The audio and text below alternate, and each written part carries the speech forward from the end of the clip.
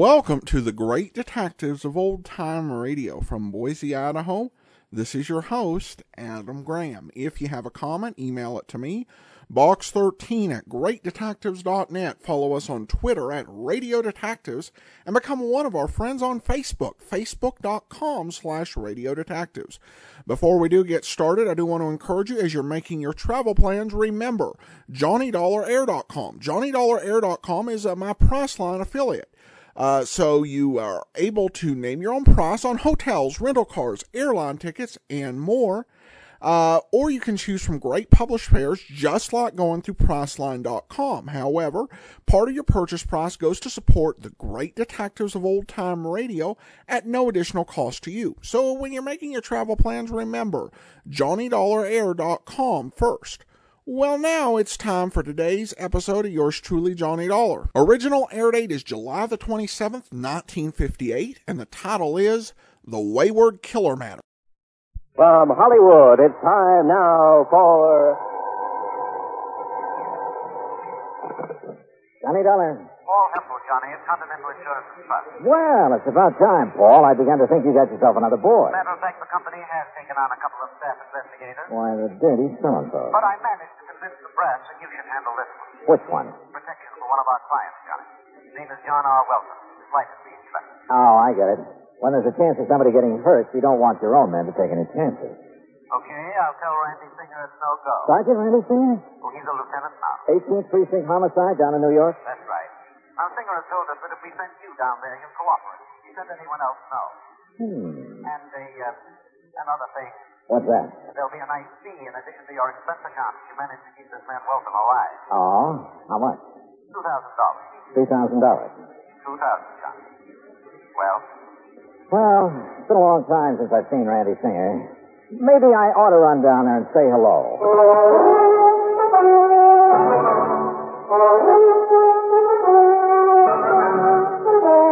Bob Bailey in the exciting adventures of the man with the action-packed expense account, America's fabulous freelance insurance investigator. Yours truly, Johnny Dollar.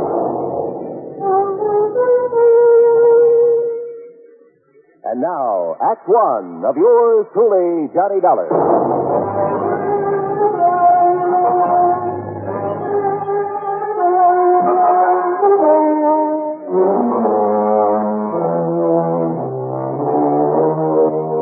Expense account submitted by Special Investigator Johnny Dollar to the Continental Insurance and Trust Company, Home Office, Hartford, Connecticut. Following is an account of expenses incurred during my investigation of the Wayward Killer Matter.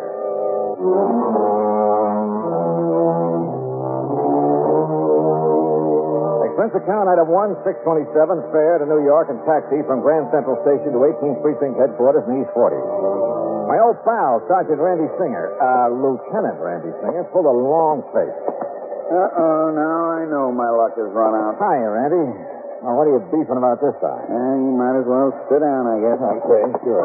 Why don't these insurance companies of yours leave us alone? Let us handle things our own way. What do you mean? The minute one of their clients gets into a jam, they send somebody like you down to pester us. Johnny, there isn't a thing you can do about this man Welton. The company said something about his life being in danger. Yeah, that's what he said. Well, is it true? I doubt it. Why should his life be in danger? I don't think it should. Okay. Why does he think his life is in danger? Because he was a witness to a shooting, a murder. Oh? Where? When? You remember reading about the bookie who was killed last week over in an alley off of First Avenue? Me? Know anything about bookies? All right, now, did you read about it or didn't? Yeah, I read about it. Don't tell me a whole week has gone by and you haven't found a killer. We haven't found them. Even with a witness to the crime, this John Welton? Oh, Randy, you're slipping. Except for the description Mr. Welton gave us, we haven't a single solitary thing to go on. No fingerprints, no clues of any kind. The weapon? 38 special, make unknown. The same one apparently that was used to slug Mr. Welton. Just what happened, Randy? Well, it was Tuesday night, last week, that is. Yeah? Late, at about 2 a.m. Welton was taking his dog for a walk before going to bed. And? He passed this particular alley, saw these two men struggling. Heard a shot, so did his dog. Pooch let out a yelp, galloped around in circles, tied up his legs in a leash, and down he went. The dog or Welton? Welton, and don't be funny. Okay, go on. Well, the killer came running out of the alley and stumbled over Welton. Welton got a good look at him in the street lights. The dog pulled a hunk out of the killer's pants. Killer smashed Welton on the head and took off. The dog kept yowling until a patrolman came around, found him there, and found the bookie in the alley, dead. And? All I want to know is what you think you can do about it. No clues, huh? Except Welton's description. You give him a look at the mug book? Yeah, he came up with nothing. You find a gun? No, ballistics said it was a 38 that did the job. Tried looking in the storm drains around there. Not yet. Look, why does Welton feel he's in danger? Because some fool reporter wrote it up in Sunday's paper that Welton not only saw the killer, you see, he'd been trying to keep that quiet, but that he could positively identify him. And when Welton tied that up with the fact that the victim was a bookie... Yeah, I see. That means the possibility of a connection with a syndicate. Or if he didn't play ball with the syndicate, they decided to knock him off. Well, now, Johnny, we don't like to admit that there might be a syndicate in operation anymore. Sure. The town's absolutely clean. Well, now, I sure. say... All your handsome ways in uniform have to do is march in the St. Patrick's Day parade, be on hand to welcome important foreign dignitaries, or snitch apples off the fruit stands over on 10th Avenue. Johnny... The fact remains that I think Welton's right. Bookmaking is a racket. Rackets mean racketeers. And as a mobster who killed that bookie was smart enough to leave you no clues, he's smart enough to shut the mouth of anybody who might be able to identify him permanently. Have you got a guard on Welton? Well, he's after one, and I've arranged for... Where does he live? Over on East 53rd. Tim Conroy, the man I'm going to send over there, just reported in. Then tell Conroy I'm going over there with him. But, Johnny, what for? What can you possibly do that we haven't done? Well, look, Randy, I'm getting such a nice big fat fee on this, I have to at least look like I'm earning it. Sure. All set to go, Oh, Conroy, come in. Who knows, Randy? Maybe I'll even solve a murder. Conroy, get this wise guy out of here, will you? Mr. Dollar, nice to see you again. Hi, Conroy. Yeah, your dear old pal Johnny Dollar. Now, take him with you. Take him anywhere, but get him out of here. Yes, sir. You'll be sorry you're being nasty to me, Randy. Johnny, so help me. Yeah, it was pretty obvious Randy hadn't gotten anywhere on the case. And believe it or not, that he was glad I'd come along. But my job was solely to protect Mr. Welton. So in Conroy's prowl car, we drove over to the little apartment building on East 53rd.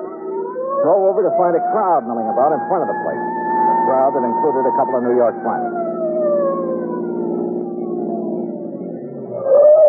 Come on, please. Wait away. Come on, Johnny. Something's happened here. Yeah, I shudder to think what it might be. Wilson! McCarthy! What's happening around here? You're a little late, Conroy. What's up? Well, don't you see him laying there? What? Who is he, officer? Man named Welton. John R. Welton.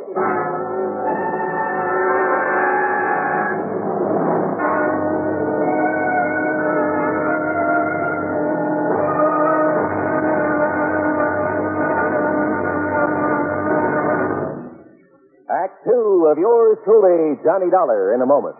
Here is a message from the National Heart Institute of the Public Health Service. It looks like an electronic control board panel banked with meters and switches. It is knee-high and 6 feet in length, surmounted by what appears to be a cylindrical coil. Its price is comparable to the cost of a new 3-bedroom home. But in human lives saved and repaired, its value is limitless. This is the heart-lung machine. Its development has opened new latitudes in heart surgery. In closed heart surgery, with a finger or an instrument inside the beating heart, the surgeon must go by feel alone. This closed method has been in use for many years, and for some conditions it is still the method of choice.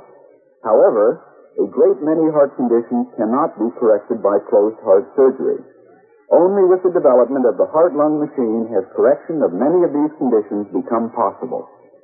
Today, the surgeon can open up the heart, empty it entirely of blood, and under direct vision make unhurried repairs of valves or other defects inside the heart. Exactly what does the heart-lung machine do? Its purpose is to function temporarily as a heart pump and to oxygenate the blood and rid it of gaseous waste. In surgery, after the heart has been exposed, plastic tubes from the heart-lung machine are inserted into the two great veins that normally carry blood to the heart from the upper and lower parts of the body. Once the hookup is complete, Blood destined for the lungs is then cycled into the machine where it is refreshed and returned to the system through another tube inserted into the femoral artery in the groin. Know Your Heart was written and produced by the National Heart Institute, one of the National Institutes of Health of the Public Health Service, United States Department of Health, Education, and Welfare, Washington, D.C. And now, Act Two of yours truly, Johnny Dollar and the Wayward Killer Matter.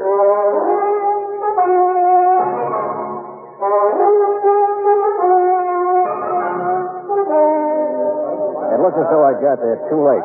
The man for whom I was supposed to act as bodyguard lay sprawled awkwardly on the sidewalk in front of his apartment. Yeah, that's Mr. Wilson, all right. Johnny, looks like you and your insurance company just lost a client. Hey, get this crowd back. He's still breathing. Come on, get him back. All right. Hey, get him there now. Get back, all of you. Get back in the tent. Has anybody sent for a doctor? We got one on the way, Mr. Dollar. How did it happen, McCarthy? Do you know? Well, some kids were playing out here on the sidewalk. A couple of mothers with them. They heard a lot of noise up in Mr. Welton's apartment. Up there on the second floor. What kind of... You see up there where the windows broke out of the frame? Yeah, I see. What kind of noise? Like a big fight, they said. And Mr. Welton yelling for help. He was yelling bloody murder, they said. They hear anybody else? Anything else? No, sir, not even the dog. You sure? Then all of a sudden he comes smashing out through the window and lands here on the sidewalk. Have your men been inside there? Yes, sir. Wilson went in. Come on, get back. Stay back of that line, will you? He said Mr. Welton's place is an unholy mess, like a big fight. Any sign of the assailant? No, sir, but the door of his apartment was flung open. So was the back door leading into a court in the alley. Yes, sir. That's what Wilson told me. That's a fire door that can be opened only from the inside. So it looks like whoever did this to Welton made his getaway through the alley. No doubt about it. Well, all I have to say is I hope this man lives. We'll soon find out, sir. Here comes Doc Strader.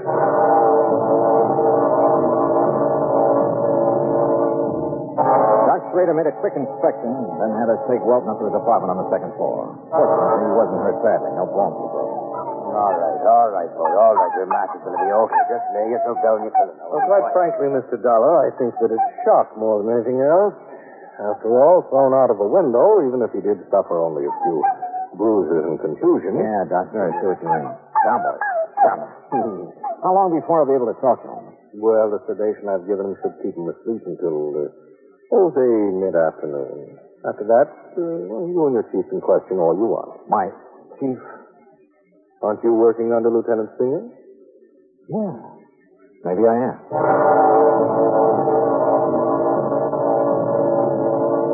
Randy Singer himself came over and took charge. While John Welton slept, he and his men closed off the alley and went over it with a fine-tooth comb. Meanwhile, since Welton had all the police protection he could possibly need, and then some, I went out and grabbed a bite of lunch. That's item 2, $1.75. Then I took a cab, item 3, $1 even, to the alley off First Avenue where Welton had witnessed the murder the week before. Just why, I don't know. But I'm sure glad I did. Yeah. Because of a crew working on the streetlights who came up with some rather interesting information. Tell you what I mean later. In any event, it led to item 4, $a dime for a phone call. You know, a fellow in my business has to have some rather strange contacts. My call was to one of them. To a man Lieutenant Randy Singer would have known by name, at least.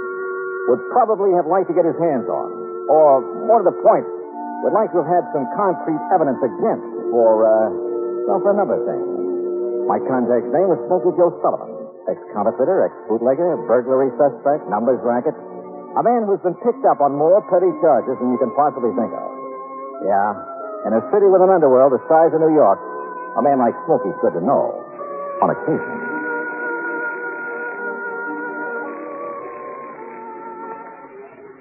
Yeah? Smokey? Yeah? This is Johnny Dollar. Yeah? How would you like to pick up a fast $100? Depends. Johnny Dollar, huh? That's right. How I know? I'll be standing in the lobby of the Hotel Lexington. Come on over and see for yourself.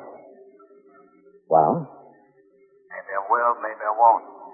There's any coppers around. Oh, come on, Smokey. You know me better than that.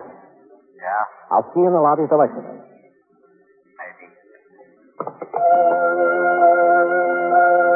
Item 5, $1.10 for a taxi over to the Lexington, where I waited. An hour, 2 hours.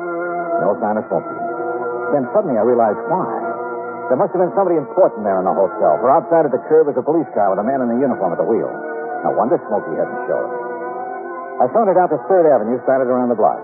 Sure enough, at the first newsstand, a figure that had been hiding behind a newspaper fell in step with me. What took you so long to spot that copper sitting out front, Johnny? Now, look, Smokey, I asked you if you'd like to pick up a fast C note. Depends, Johnny. I need some information.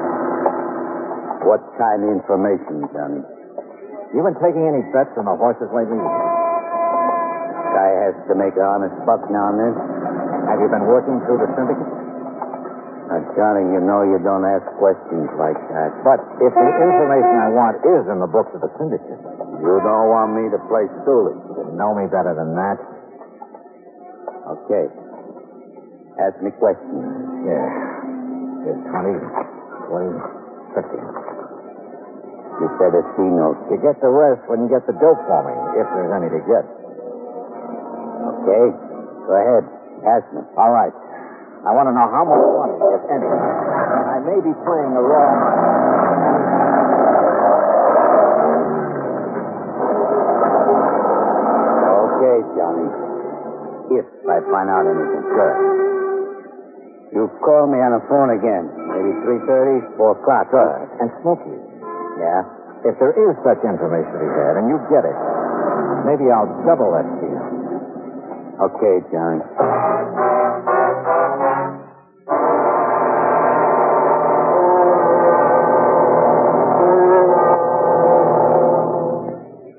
Act 3 of yours truly, Johnny Dollar, in a moment. Times have changed, and so has the man. Thaddeus Lowe, in the year 1861, organized what has been considered the first airborne reconnaissance unit of the United States Army. His craft? A balloon, which was in constant use during the Battle of Richmond, making observations every 15 minutes. But because of the balloon's limited maneuverability and extreme vulnerability, military thinking and interest soon switched to the heavier-than-aircraft experiments being conducted by the Wright brothers at Kitty Hawk, North Carolina. Finally, in 1909, the Army accepted the Wright brothers' 42.5-mile-per-hour aircraft. Contrast this with the faster-than-sound aircraft, the supersonic speeds of our modern planes. Contrast the skill, the technological know-how of the modern airman with that of the pioneers. You'll agree, I'm sure, that times have changed, and so has the man. And now, Act 3 of yours truly, Johnny Dollar and the Wayward Killer Matter. Expense account item 6.95 cents for a cab back to John R. Welton's apartment on East 53rd. Randy Singer's boys had found no clue to the identity of Welton's attacker. Welton himself was beginning to stir. Yeah, we'll be able to talk to him any minute now, Johnny. Okay, good. Oh, now get down, boy. Go lay on your pillows. No, incidentally, we found the gun that was used in the murder he witnessed last week. Oh, where? Like you said, in the storm drain near that alley on First Avenue. Oh. Yeah, but no print. No print. Randy, I didn't think there would be. What time is it? 3:51. Why? I'm going to make a phone call. Oh, the phone's right over. Hey, Wilton's coming through. What's this? What goes on here? It's all right, Mr. Welton. You're going to be okay. Police. That's right. Yeah. Got a phone. Thank heaven. I beg you, Yeah, I'm afraid we got here a little too late, but you're going to be okay. The doc says so. That man, the man who attacked me. The same one you talked to at the murder? Yes. Yes. Smokey, this is Johnny Dollar. Johnny. Dollar. Yeah? What? 23,400. 20. Yeah, I got it. Good boy. What did he say I'll about... meet you at the Lex at, say, 6 p.m. Okay, the newsstand. Mr. Dollar, what did you say about me? Yeah, Johnny, what goes? Funny. How would you like to make an arrest? Arrest? That's right, Randy. Of the man who killed that bookie. When you know who he is? Yeah, Welton, I sure do. And, Randy, I'm ashamed of you. What? Come here, boy. Now, listen, Johnny, This pup really deserves the credit. Good boy. Now, down. Johnny, what under the sun are you talking The about? night of that murder. Welton says the pup chewed a hunk out of the killer's pants. Yes, he He was trying to defend me. You say that killer struck you, Welton. He did. But he made no move to hurt the dog. Well... Now, believe me, that doesn't make sense. He would have put a bullet in him even before he struck you. Now, Mr. Now, what about this so-called fight here in your apartment a couple of hours ago? It was the same man. Yeah? And did the dog attempt to fight him off? No. Because there was nobody for him to fight. Johnny, you think he wouldn't have been heard down in the street if somebody really clobbered you? Well, You faked this attack on you, Welton, to make it look like the killer was somebody else. Too bad you didn't break your neck when you jumped out that window. You don't know what you're talking about. Another thing. And this is where you missed a bet, Randy. Yeah? Over on First Avenue, I checked with a crew from the electric company. They finally got around to fixing that street light. Huh? Yeah. That light's been out for nearly 3 weeks. So how could Welton have seen another man in that alley well enough to make a positive identification? Now, listen, Dollar. Shut up, Welton. Said my phone call just now. Randy, Welton was in hock to that bookie he murdered. To the tune of $23,000. He threatened me. He said he'd kill me if I didn't pay him. I had to kill him. If I hadn't killed him, he... Breaks my heart, Johnny, but thanks. Okay, Welton, up on your feet.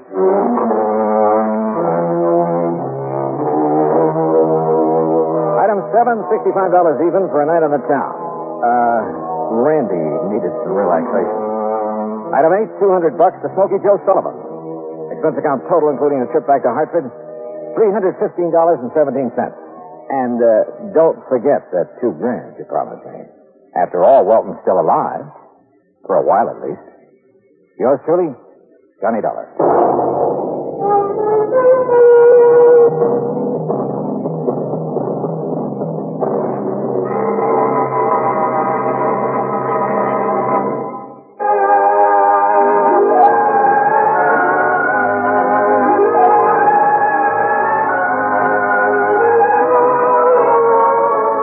Truly, Johnny Dollar, starring Bob Bailey, originates in Hollywood and is produced and directed by Jack Johnstone, who also wrote today's story.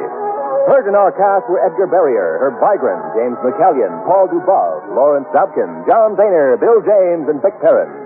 Be sure to join us next week, same time and station, for another exciting story of yours truly, Johnny Dollar.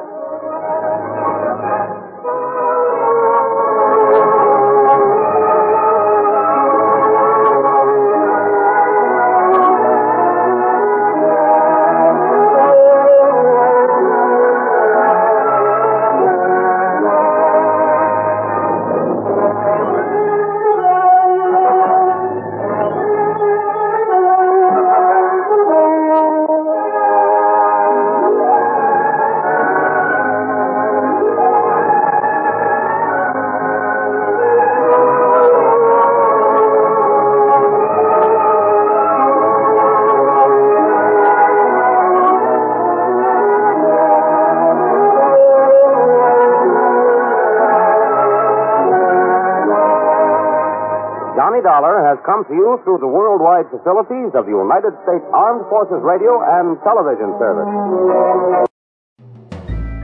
This is Andrea J. Graham, author of the Web Surfer series, and a Madam's Wife.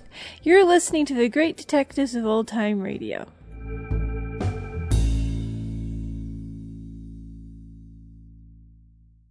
Welcome back. A good case where Johnny proved his mettle and answered Lieutenant Singer's question of what he could do that the police couldn't. And the answer is arrest a unsavory character.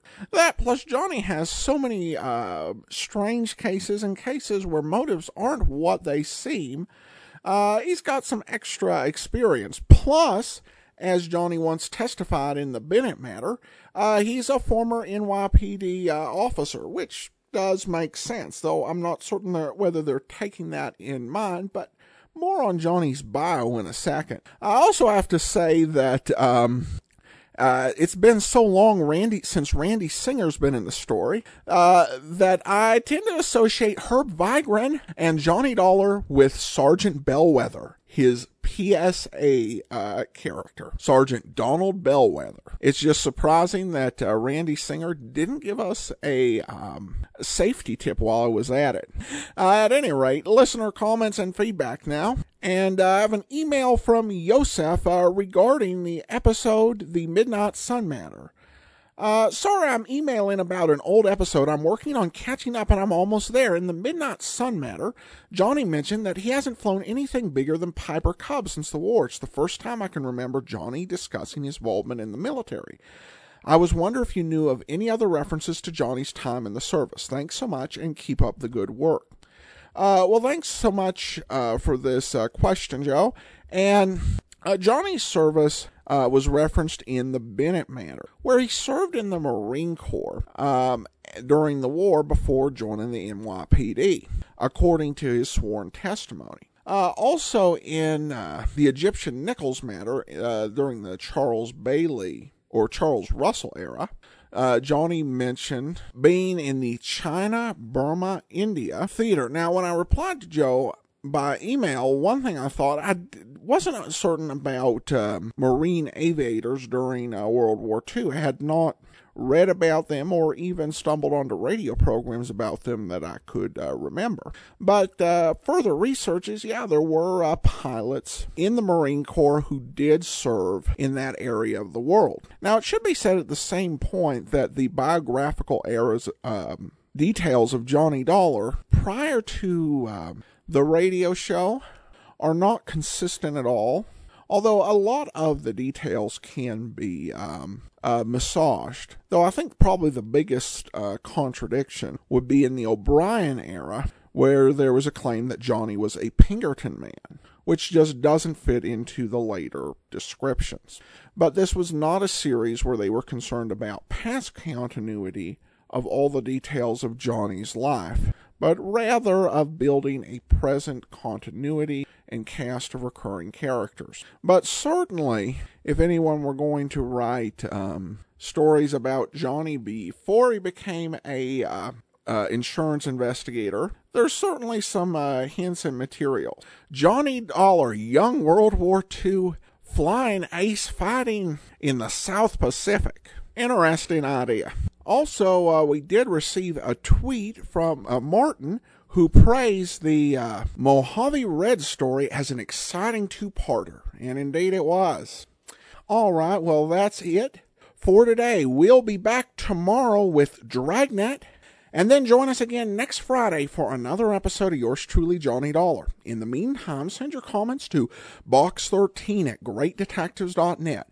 Follow us on Twitter at Radio Detectives and become one of our friends on Facebook. Facebook.com/Radio Detectives. From Boise, Idaho, this is your host, Adam Graham, signing off.